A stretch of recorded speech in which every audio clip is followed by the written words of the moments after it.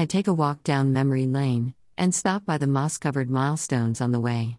Why did they matter so much at that point of time, and why did they lose relevance later on? It was the dream of a child holding a balloon in hand, and wanting to fly, not knowing the competition in the skies. The needle moved from wistful dreams to benchmarks set by others, and yet, the dissatisfaction remained. It dawns on me now that what I wanted was a clear sky to fly, not dusty roads with stones to mark the distance covered. Timeless dreams are the only ones that survive, all else crumbles to dust.